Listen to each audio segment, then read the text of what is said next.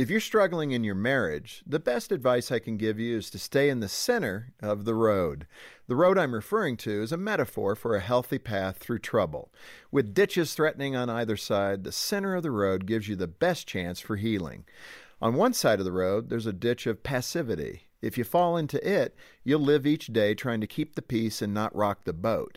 If you're passive, instead of resolving disagreements, you'll avoid conflict altogether. You won't confront your spouse's destructive attitudes or stand up for yourself. In choosing passivity, here's what you're communicating. You win, I lose. The other ditch is aggression. Here you become angry and defiant. Instead of forgiving one another, you attack. Rather than resolve conflict, you seek revenge by hurting your spouse as badly as they've hurt you. When you choose aggression, you're communicating, I win and you lose. Finally, at the center of the road is assertiveness.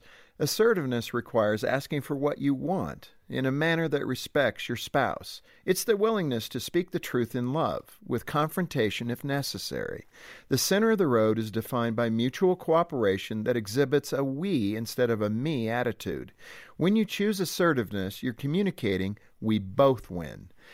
To heal a wounded marriage, you'll need to stay out of the ditches of passivity and aggression and live assertively in the center of the road. For Focus on the Family, I'm Jim Daly.